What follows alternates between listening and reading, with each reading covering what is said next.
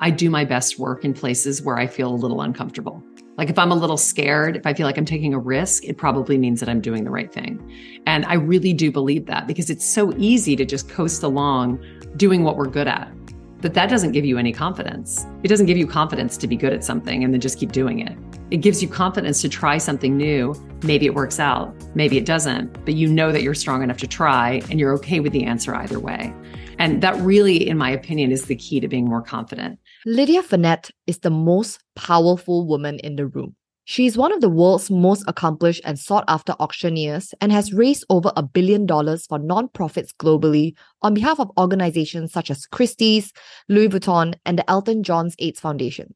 Lydia is currently the founder and CEO of the Lydia Fenet Agency, a boutique agency representing best-in-class charity auctioneers.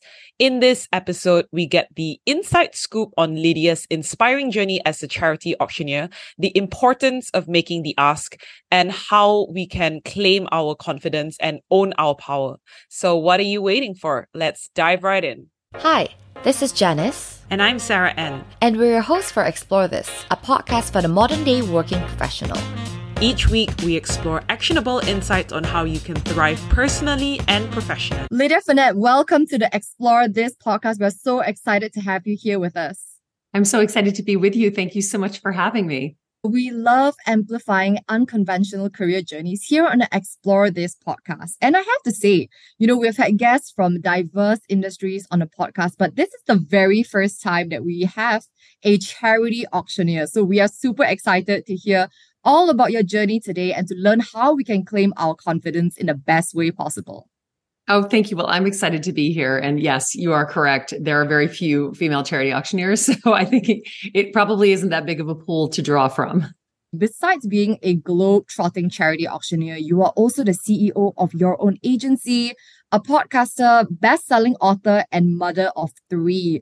I think everyone should absolutely follow you on Instagram.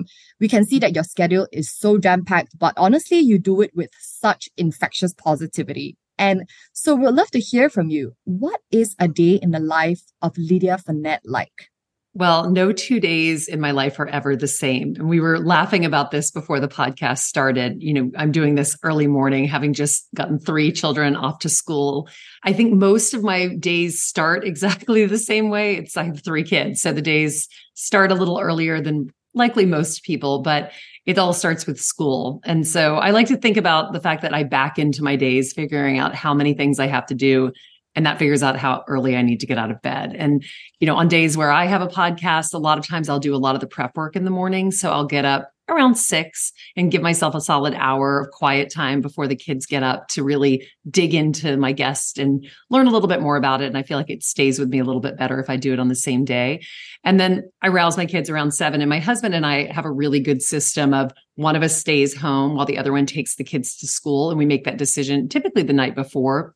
And that means that the person who's home is in charge of the house. So you're getting the kids ready, you're making sure that their rooms are tidy, you're making breakfast, and then the other person's getting ready to go to work because, they have to be out the door at 7:45. But after that, my days really are a complete mashup of podcasting, a lot of calls, and as you mentioned, I have my own auctioneering agency. So a lot of times I'm training auctioneers who have auctions that evening or on calls with them or for my own clients dealing with the auction specifics. And then the afternoon, sometimes I'll pick up my children depending on the day. Sometimes my husband will do it. Sometimes we have a babysitter. It's really duct tape and popsicle sticks in our house. There's really no formula for success. But the funny part of my life is that most evenings, especially when I'm in auction season, I go back out at night. So typically around 7:30 at night, I'm changing into a cocktail dress with the help of my daughters and all their opinions.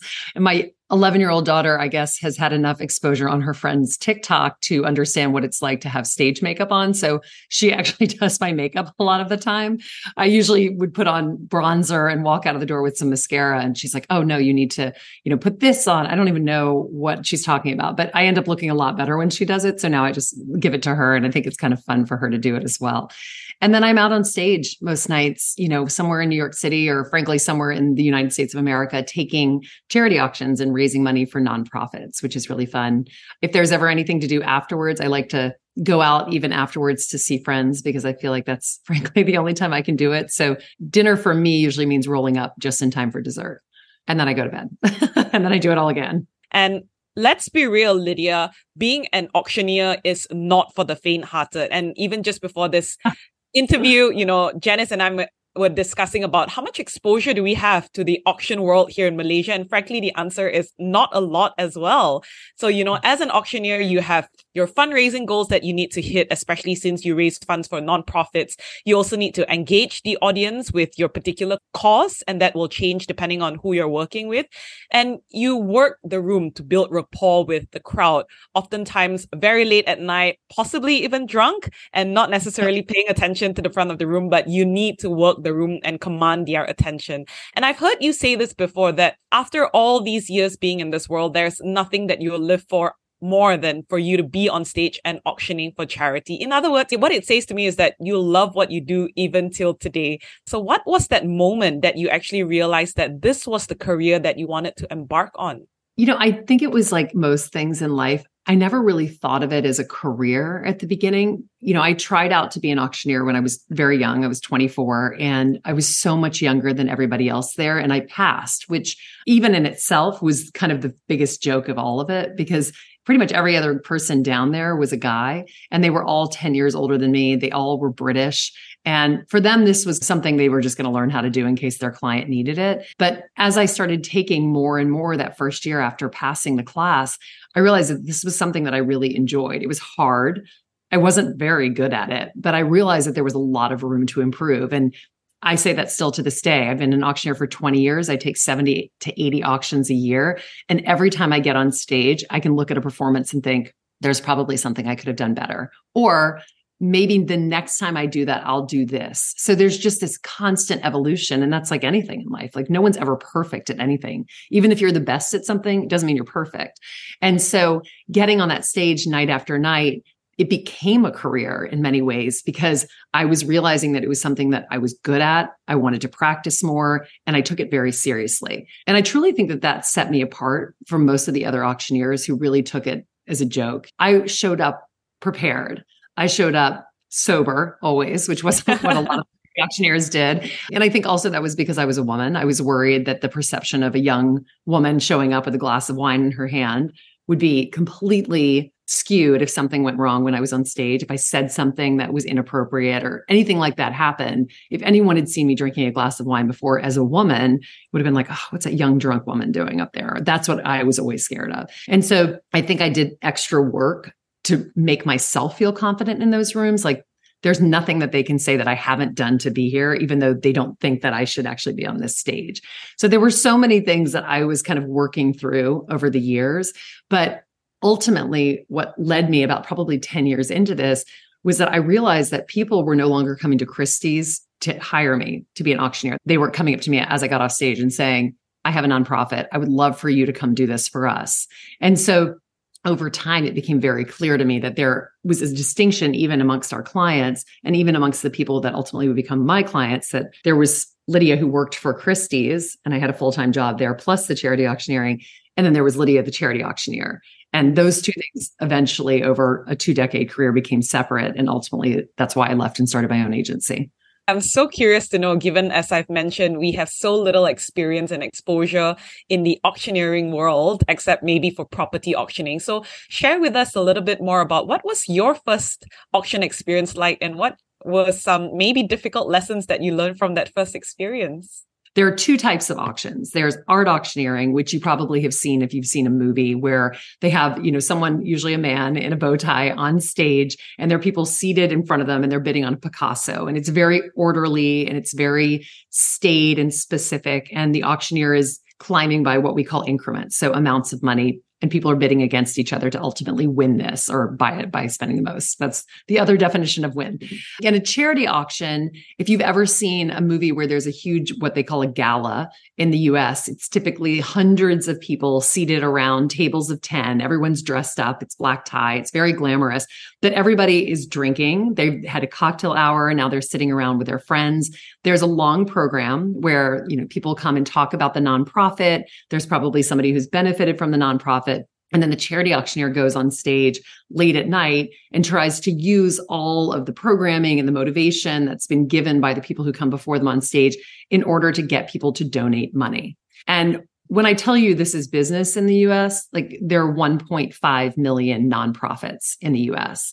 The nonprofit fundraising sector in the US is 5% of the American economy. So if you don't understand how big it is, I hope that gives you perspective. I mean, this is a massive part of the American economy and the makeup of America and the way that we are taught, if you make money, you give back. And there are also tax incentives that allow people to write off for giving money. But anyway, so as the auctioneer, you get up on that stage at 11 o'clock at night and you're given a list of maybe 5 or 6 things, none of which I would say most of the people in the audience really want. And they usually don't even know that you're getting up there until they see you. And they're sort of like, oh God, here comes the fundraising moment.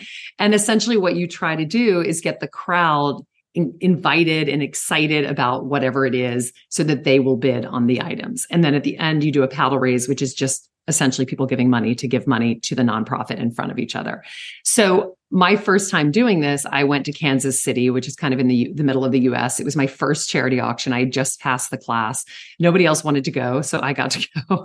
And I, by the way, was thrilled to go. I cannot even tell you how excited I was to go on a business trip to Kansas City in the middle of winter. It was like 200 feet of snow.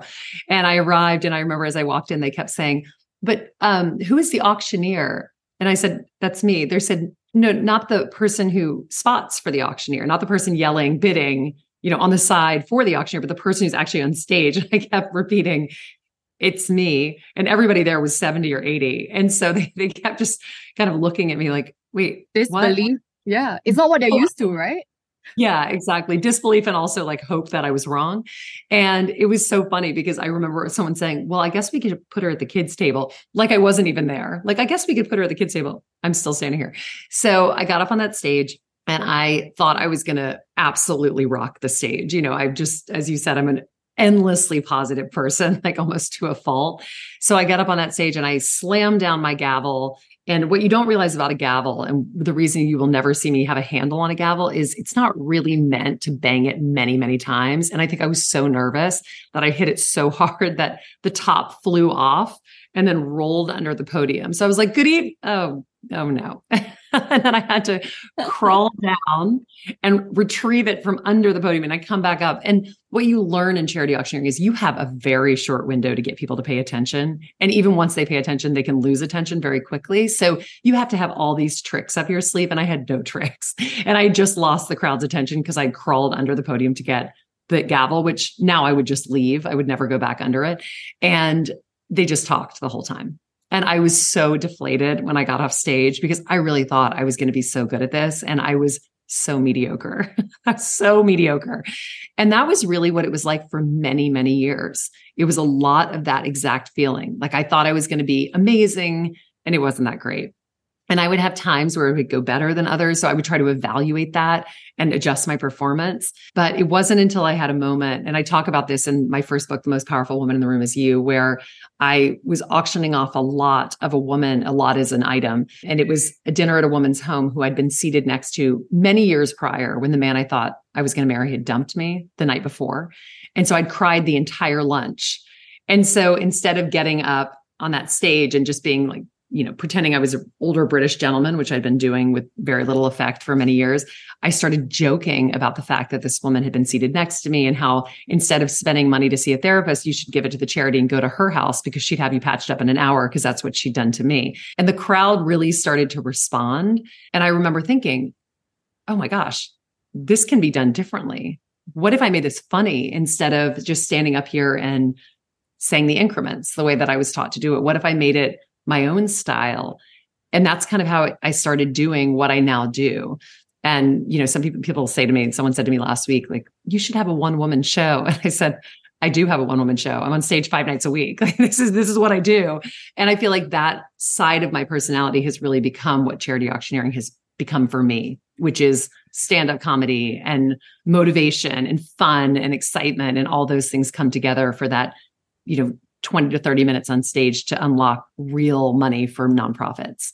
Lydia, we've heard you say that you trained to be an auctioneer, but learning to let your personality shine on stage was your key to success. As you mentioned, humor, being able to have fun and break the ice with the audience, that itself will allow them to kind of connect with you and raise millions for charity in one night. And we're so intrigued by that and would love to hear you elaborate a little bit more about that. And in terms of how do you let your personality shine through during the auctions? And is it possible for us to develop these tips in our own day-to-day interactions, even though we're not, raising millions of dollars for charity, for instance? Yeah, absolutely. I think what I learned that night that I was talking about on stage was that I had been trying to be somebody that I wasn't. And if you are in sales and you are inauthentic, it is the biggest way to turn someone off. Like, what about me, having grown up in a small town in Lake Charles, Louisiana, and having started a job when I was 24, meant that I should act like a mid-50-year-old man with a British accent. I mean, I honestly used to affect a small British accent because my mom is British when I got on stage, because to me, that's what I had seen. That was really the only thing that was out there on the charity auctioneering circuit. There was guys who were older. They were very art auction trained. And so they were very specific about what they did. And as a result of that, if I felt like I wasn't doing that, then I felt like I was doing it wrong. And what I learned when I started acting and making fun of things that were happening and really drawing on my own experience as a late 20-year-old woman on stage doing a job that wasn't necessarily meant for me, what I realized was if I showed up as that person, the crowd would respond. It was funny. They thought it was funny that I was up there because I wasn't really supposed to be up there. And I took auctions through 3 pregnancies. And it was the first thing I would point out. I would say, "Good evening, everyone. My name is Lydia Fenet. I am so delighted to be here this evening. I feel that you must feel a little uncomfortable right now. So let's get me off the stage as quickly as possible, because otherwise I might be at the hospital later," or something like that. And people would be like, "Oh my God, just give her money," hugely pregnant on stage. And I still, to this day, one of my opening jokes that I use a lot is, "Good evening, everyone. My name is Lydia Fenet. I'm your auctioneer this evening. I am so delighted to be here. And I can tell just by looking at your faces that you do not feel the same way." And it makes everyone laugh because nobody ever wants a charity auctioneer on stage. And then I'll usually follow up with something like, "The bar for my job is very, very low. So let's try to get it up a little higher than that this evening." And just kind of admitting that it's okay. Like, I know you guys don't want me here. I'm going to be in and out in no time. You won't even realize what's happened. And then it's done. And so I think what people can really learn when I talk about that is, I say in my book, sell as yourself. Think about the way that you're presenting yourself and be okay with who you are. You don't have to pretend that you are someone you're not in order to do your job or to show up in life. It's more important that you feel that you can be yourself, because ultimately people respond if they think that you are showing up authentically. As I said before, in sales, the most important thing is authenticity, right? People are buying based on trust. They trust you. So if you show up and you're not acting like yourself and you're pretending you're someone that you're not, people are probably looking at you like, "Why would I buy that?" Or "Why would I listen to this person? They're not even comfortable in their own skin." So think about that. Think about the way that you're showing up, and don't be afraid to show up as yourself. What if there are days where you are not feeling 100%, or you've tried many ways, but it seems that people are still talking over you or not interested? What are some ways or methods that you use to command the attention of a room? I think we all have to find what I call a strike method, something that makes us feel like we are powerful when we walk into a room. Ever since I started doing that with the gavel, I realized it's almost like my Dumbo's feather. And even if I forget the actual gavel, last week I forgot it and I used lipstick out of my purse just to make that sound of the gavel hitting the podium. And then I said to the audience, like, "What's a girl going to do when she forgets her gavel?" Luckily, I had lipstick in my purse. I've done that with mini bottles of vodka from sponsor bags. I almost think it's funnier sometimes to bring something that isn't what it should be. But for me, it just makes me feel strong and powerful. If they don't have something for me to bang that gavel on, 3 times I find myself looking for like a staircase, like handle or something to hit it. Just something, because that for me summons power. So it's not that you can do that in a boardroom. It's not that you can do that in a conversation, but you can find something that makes you feel strong and bring it with you, or a mantra that makes you feel good. when I wrote my first book, I had a lot of people, I would sort of say, like, show me your strike method. And people would come back. And one woman said, before a really big Zoom presentation, she taps under her table 3 times, like, here we go, every single time. And she said that even when she got back into the office, she continued doing it in conference rooms, just like under the table, like, here we go. It's time to go. I also have a client who uses a red pebble that she found on a beach after she read the book. And she's like, I just stick it in my pocket. And I don't know why. It just makes me feel strong. Like the red is power. And that comes with me. I actually designed an entire line of necklaces that I launched a couple of weeks ago called the Strike Method necklace, which is a little gavel that you can layer under other necklaces, but it's there because I feel like, we all just need something that makes us feel strong, but don't leave it just to that. Whenever you're going into a conversation, be prepared with what you're going to say after that strike method moment. So if you're the person who says, here we go, don't just then be like, here we go, silence. You have to know what's coming next, right? So line up your first couple of sentences and practice them. Because if you've ever been in a meeting, and I'm sure Janice and Sarah Ann, you both have, that you walk into a meeting and you watch somebody who gets completely flustered because they start into a sentence and then they get lost and then their face turns bright red from the bottom up and everybody starts feeling uncomfortable and everybody wants that person to be able to spit the words out. So what I would say to you is think about how you're going to start the point, how you're going to start that conversation. That gavel goes down and the first thing I say is, good evening, ladies and gentlemen. My name is Lydia Fenet. I am so delighted to be here. And then I usually throw in a joke. But if a bomb went off next to me, I would still say the exact same thing. And that for me is the moment to look around the room. Like, do I know anyone in here? What is the space looking like? Are people talking? Are they facing me? Like, that gives me a moment to really give pause. And because it's so stuck in my brain that nothing will shake it out of it, I don't even think about it. It's like the first thing I say every time I get up. And then I'm not tripping over my words. I'm not worried what I'm going to say. I feel strong and confident from that first moment. And the adrenaline that you inevitably get before you speak or do something scary starts to ebb. And then you find your voice again. Lydia, I'm starting to think right now, like, okay, what would be my strike method? And maybe if I don't know it already on top of my head, how do you recommend I discover it? Or how should I experiment to know what works for me, assuming I don't have any on top of my mind? Think about a moment or something that makes you feel strong or powerful. Like, is there a mantra that you say to yourself, Sarah Ann, anytime that you feel like you're a little nervous, you're like, come on, let's do this? Or is there anything that you say to yourself that you could use as your strike method? If not, then I would say, try to find something physical in the meantime.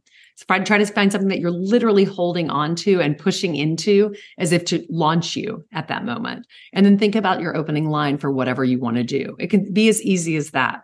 So if you have a big presentation coming up, or the next time you have a podcast coming up with a big guest who you might be a little nervous about, let's use that as an example.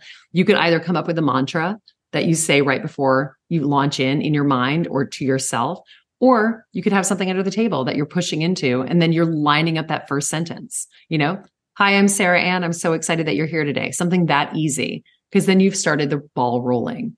And that for me is the strike method. It doesn't have to be like, roar, I'm the power pose. I'm doing, like the lion in front of the mirror. It's nothing like that. It's just something that allows you to feel like you can be authentic in who you are, but always come from a point of preparation, because that'll make it easier. Great tips. And can't wait for Janice and myself to try that out for our next podcast recording as well. Let me know what they are, because sometimes people can share them too. Well, on the topic of furthering your career at Christie's, you spent a long time there. But there was this very specific time during your career when you realized that you were being underpaid below market rate. And when we first heard this story, it was such a fascinating story for Janice and myself, because we're all about figuring out what our worth is. And so, in that story, you came to then negotiate for a salary that commensurates your worth and your value to the company. So we would love for you to share this pivotal story with our listeners, because we really think that that's something that they can take away. And especially, what were the lessons that you learned from that incident? I had been working at Christie's for about 10 years when this story really transpired. I was at brunch with a bunch of friends, sort of one of those unlimited champagne brunches that we used to go to. And I was in my early 20s without children, very carefree. And I remember at the end, she said to all of us, you guys, I'm so excited. I just bought my first 1-bedroom. And I remember being so floored. I mean, I was 30 years old at this point, which, sounds old, but in New York City, that feels very young. And I was getting paid so little for my job. I was running events at that point for the entire of the US for Christie's, and was also doing work down in South America as well. And I just remember thinking, wait, I thought we were all in the same boat. We eat hors d'oeuvre because we don't have enough money to get groceries, like this is just our life. Like this is, wait, what? And I pulled her aside afterwards. And I just remember being like, how are you affording this? And she's like, what are you talking about? And it was really the first moment in my life where I was like, hold on a second. I've just been coasting along, kind of thinking that this was fine. I really need to start doing some research and figuring this out. And so I did. I started asking around, and it was wild how much I was getting underpaid. I mean, wild, not a half. Like I was getting paid a third of what I should have been paid. And interestingly, right around this time, we had a new head of HR.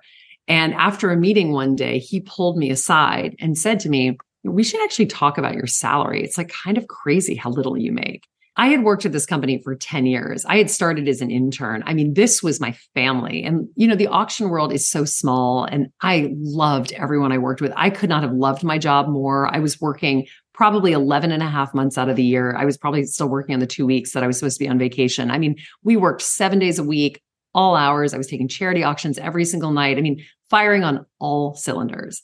And I cannot even tell you how devastated I was. I felt like I'd been let down by my family. All these people who'd been like, you're so great at your job, had just been lying to me. And this was the reason that I was not getting compensated. And so I basically went to meet another person at Moet and Hennessy. They had a job available. And I remember asking about the salary for the job. And the job was four times what my salary was. Anyway, long and short, all this comes to a head when I go in to talk to my boss. And I was so fired up. I walked in and I said, so I'm leaving. I'm leaving to go to Sotheby's, our competitor. I was not leaving. I did not have another job offer on the table. But I think I just felt so strongly about the fact that at that point, I wasn't getting paid what my worth was, that I was willing to risk it. I also knew it was the time of the year that they didn't really have another backup. The other two people in my department were less than a year in, and I was 10 years in. And it was a really crucial time during the art season when our evening sales were taking place. And he was so flustered because that was really the first time I'd come in like that. And he was just like, what can we do to make you stay? And I can't even explain to you what it feels like. First of all, to realize that you were 100% right about the fact that you were getting underpaid so badly, but also have someone come back to you with that question. And so at that moment, I just had this sort of epiphany. I was like, I just need to go for broke. And I did. I had already come up with a business plan for a new department. I pitched it on the spot. He agreed it was a good idea. And so essentially over the course of that day, I tripled my salary and was able to get a global title in order to start this new department. And it's interesting because when I wrote that chapter, I remember crying as I was writing that chapter because it really, to me, was such a moment in my career where I realized two things. First and foremost, I will say this until the day I die. You work for a company. Your company is not your family. You need to negotiate every single year. Whether or not you get a raise is immaterial. You need to get used to asking. They need to get used to you asking because they know that you are in charge of your own future. You need to ask for what you want. Nobody gives you money unless you ask. And so I think as women, because that feels antithetical to what we're taught a lot of the time, or at least in my generation, it was very much like, oh, you work for such a great company. Like, you're so lucky to work. There's so many other people who could do my job, but they're not the one doing my job that day. They're not the one showing up for work all those times. And if you don't appreciate what I do, then I should go elsewhere. Those are the words I should have had in my toolbox that I did not have at that time. And that's why I wrote that chapter, because I wanted people to understand that you have to take responsibility for asking for more. Whether or not you get it, it's not part of it. The most important part is that you're asking that question. And also get used to hearing the word no. It's okay to hear the word no. You're not going to get a raise every time you ask, but at least ask the question. So I say all of that because I think that chapter for me in The Most Powerful Woman in the Room Is You was one of the strongest chapters. And frankly, one of the chapters I got the most feedback about, because there were so many women who were like, I can't tell you how many times people have said that to me. You're so lucky to be here. You're one woman in the room. Like, you're lucky to be in the room. That's not it. The answer is I'm doing the work. I'm doing it well. I'm doing it above what I should be doing it. Is there more in the budget for me? Every single time. Wow, Lydia, I honestly had chills I think the whole time when you were sharing your story, it's such a powerful reminder for us, especially as women, to get used to asking for what we want, because sometimes being bold, and I will say so for myself, it does feel really uncomfortable sometimes. There's this concern like, am I being too much? Am I coming off too strong? These are sometimes fears that I myself experience, but I thought that was such a good and powerful reminder that we need to start getting comfortable with this feeling of being uncomfortable, I will say. Absolutely. And I think that goes to everything in life. My second book is called Claim Your Confidence. And people ask a lot about why I wrote a book on confidence and what the key to having confidence is. And I think you've just said it best. You get confident when you become comfortable getting uncomfortable. I often think now I do my best work in places where I feel a little uncomfortable. Like if I'm a little scared, if I feel like I'm taking a risk, it probably means that I'm doing the right thing. And I really do believe that, because it's so easy to just coast along doing what we're good at. But that doesn't give you any confidence. It doesn't give you confidence to be good at something and then just keep doing it. It gives you confidence to try something new. Maybe it works out, maybe it doesn't, but you know that you're strong enough to try and you're okay with the answer either way. And that really, in my opinion, is the key to being more confident. I don't think that people think that that's the truth. They often think that people are confident because they're at the top of their game. And on that note, we want to dive into the second book that you published, and it's titled Claim Your Confidence, Unlock Your Superpower and Create the Life You Want. Such an empowering title, and we just resonated so much with what was said in that book. We would love to hear, a personal story from you of a moment where you perhaps struggled to claim your confidence, and how did you overcome it? I feel like anytime I'm feeling like I don't have confidence, I really try to think to myself, at the core, what are you scared of now? And typically, if I'm honest, what I'm scared of is that other people are going to think something of me, right? I'm worried that people are going to think that I am too much or that I'm trying something that shouldn't be tried. But I've also realized that those feelings mean that I'm doing the right thing, because it means that I'm trying something new and I'm trying something outside of my comfort zone. So to anyone who's listening right now, who's really struggling with confidence, I would say to you, first and foremost, you need to give yourself a gold star and stop looking around for other people to do that. So many times people think to themselves like, oh, am I good enough for that? Looking at other people as if other people have the answer. You don't need anybody to tell you if you're good at something. You know if you're good at something, and you likely know if you're not good at something. Either way, it's okay. But take that ownership back, because once you are the person who's making those moments in your life happen because you truly believe in what you're doing, you are going to be much more confident in who you are. I truly think that every single person that I know who's really living the life that they're supposed to be living has taken ownership of their gold stars. They're like, I actually have that box now, and I give myself those gold stars. I don't need anyone else to do it. And as a result of that, they aren't so concerned with what other people think when they put things out there. If it doesn't work out, it doesn't work out. They keep moving, they keep pivoting, they just let those things fly by. And that's a huge part of claiming your confidence and truly living the life you want. I think that speaks very much into ownership and knowing your self-worth. I love how you say, give yourself that gold star and don't wait for other people to give it to you. So I think, Janice, is a reminder for you and I also to, give ourselves that pat on the back and not wait for other people to give it to us. Absolutely. Absolutely. And be unapologetic about that. It's okay. You don't need to worry about what other people think. If they don't like it, that's okay. That probably has nothing to do with you. It's an amazing thing in this world of social media to watch how envious people can be about other people's lives, when in fact, the person who's doing what they're doing is probably just living the path of their life, not looking from side to side. I think about that all the time when people ask me for going on podcasts or doing things. Like, I never ask who else has been on their podcast, because ultimately I don't really care. If I want to do it, I'm going to do it. And if I don't, then I don't. And those are the two ways that I look at it. And also a reminder that you are not for everyone. So that's also okay. Yeah, I'm not for a lot of people. That's okay. Yeah. You are not going to be what everybody wants in their life. And that's okay. That's why you're not friends with every single person who walks the world. Doesn't mean you can't inspire them. It doesn't mean also that in some ways you inspire them by forcing them to take a better look at what they're doing to make sure that they're living the life they want. But there are a lot of people out there who live in the coulda, shoulda, woulda land. I could have done that. I should have done that. I would have done that. And what I always say is you can. People say that to me about writing a book. Like, I've always wanted to write a book. Write a book. I did it. I'm no different than you are. I just sat down and did it. I just told a story. You have a story to tell. Coulda, shoulda, woulda, right? How many people do that? Very, very few. Well, I certainly hope that when I get the chance to look back in my life, I don't think that I was living in could have, would have, should have, then. I know, exactly. I mean, what a sad thing, as you get into the end of your life and you look back and you're like, gosh, I really wish I had done that. That's not where you want to be. So take ownership of that. Well, Lydia, 2 years ago as well, you and your family had unfortunately experienced a major car accident that you write about in the last chapter of your book. And that was an accident that had a profound impact on your life. Would you be okay to sharing that story with our audience as well? And more importantly, about how that has influenced your perspective on life? Yeah, absolutely. So my 3 children, my husband and I were coming back from a Halloween party 2 years ago, and a car coming in the other direction lost control of her car and flipped over the guardrail and basically hit us spinning through the air, for lack of a better way to describe it. I came to, and my husband was still out in the driver's seat. He was knocked out. I hadn't seen the car, so I didn't know what was going on. I just knew that I couldn't feel anything in my body.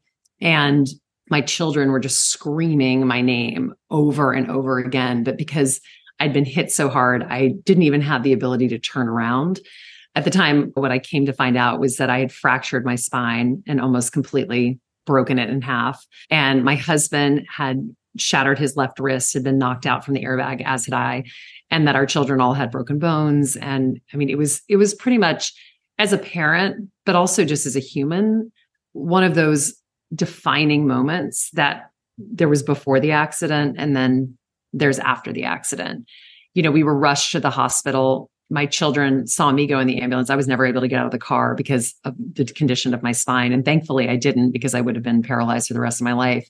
But they pulled me onto a stretcher and loaded me into an ambulance. My husband had taken the children out of the car. A good Samaritan had pulled up behind our car and put our children in her car. And they, as a result of that, thought that I had died for well over an hour until we were all in the hospital again together.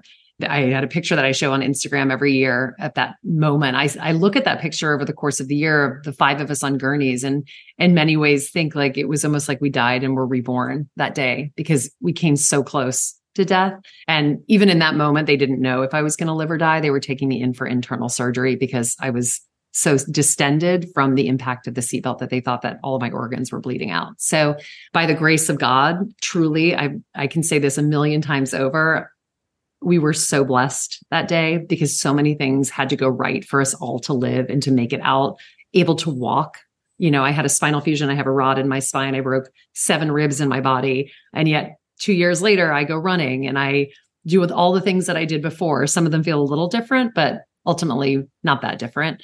My children are all fine. Obviously we did therapy with them to get them through it. They all had to heal from their injuries. My husband had to have a titanium wrist put in as well. So we really are a whole lot of hardware in our family. But all of those things for me really clarified what I was writing up until that chapter in the book. I'd written 11 chapters when the accident happened.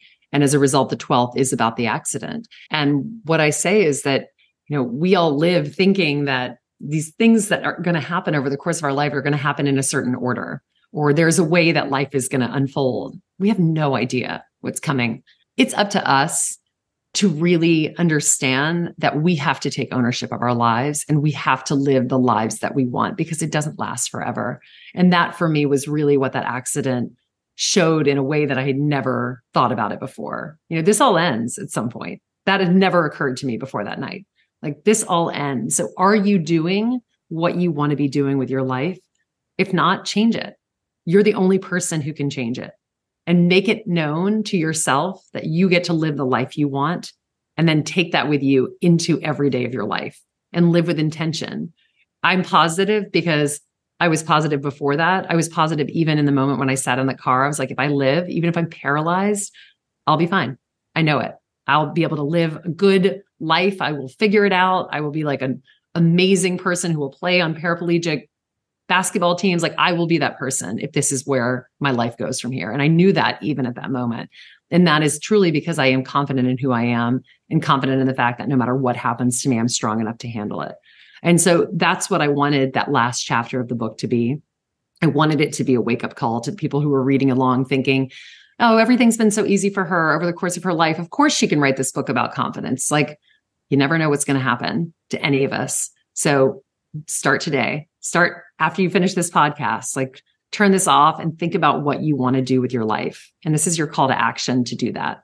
I was honestly so moved by the way you just processed everything. You had absolutely, even though something so drastic and tragic had happened to you and your family, you didn't have a victim mentality. Instead of thinking, why me? You were thinking, why not me?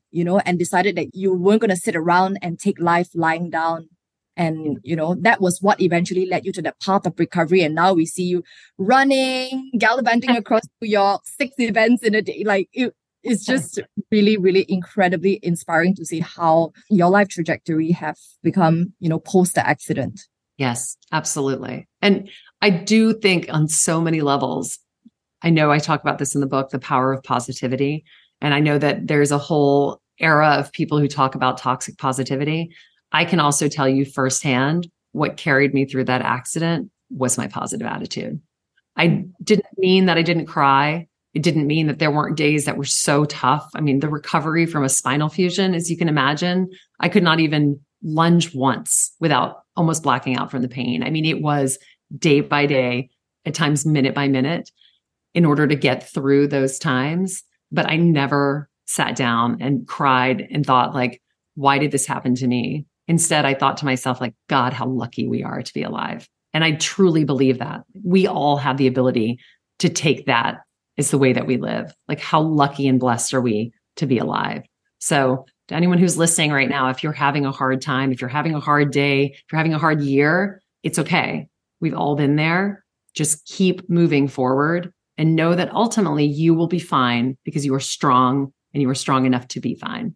The story that you have shared will definitely inspire and empower our listeners out there to take action and to be fully alive and to live their life to the very, very fullest while they can. We will be heading towards a rapid fire round for you, Lydia. And you haven't seen any of these questions. Well, of course, you're a seasoned auctioneer. I don't think anything can throw you off. So we're going to give you a little surprise at the very end. So the first question we have for you, Lydia, what is the most exciting auction that you've ever done? Ooh, I take an auction with Bruce Springsteen at Madison Square Garden in front of 7,000 people. And the first time I walked on that stage with him was definitely a crowning moment in the terms of my charity auctioneering career. Oh, that's super exciting. What is the most unique item you've ever auctioned off? Oh my gosh. As a charity auctioneer, I mean, it's whatever you can imagine. I've auctioned off a horse. I've auctioned off a plot of land in Argentina. I've auctioned off Bruce Springsteen's mom's lasagna. I mean, you name it, I probably auctioned it off, which is why I say I can sell anything to anyone. What is your pre-auction ritual before getting on stage? I drink a Diet Coke and then I grab my gavel and just head up there. I love being on stage. So I know a lot of people hate that moment, but I let that adrenaline sink in. And to me, it's just energy I'm about to get and bring it to the audience. Love that. What was an auction that was personally most meaningful to you? I took an auction a couple of weeks ago for an organization called Room to Grow. That was one of the first auctions that I ever took at Christie's. And Uma Thurman was there. Quentin Tarantino was there. It was kind of in her big Kill Bill days. And there was another auctioneer who was supposed to take it and they weren't able to make it.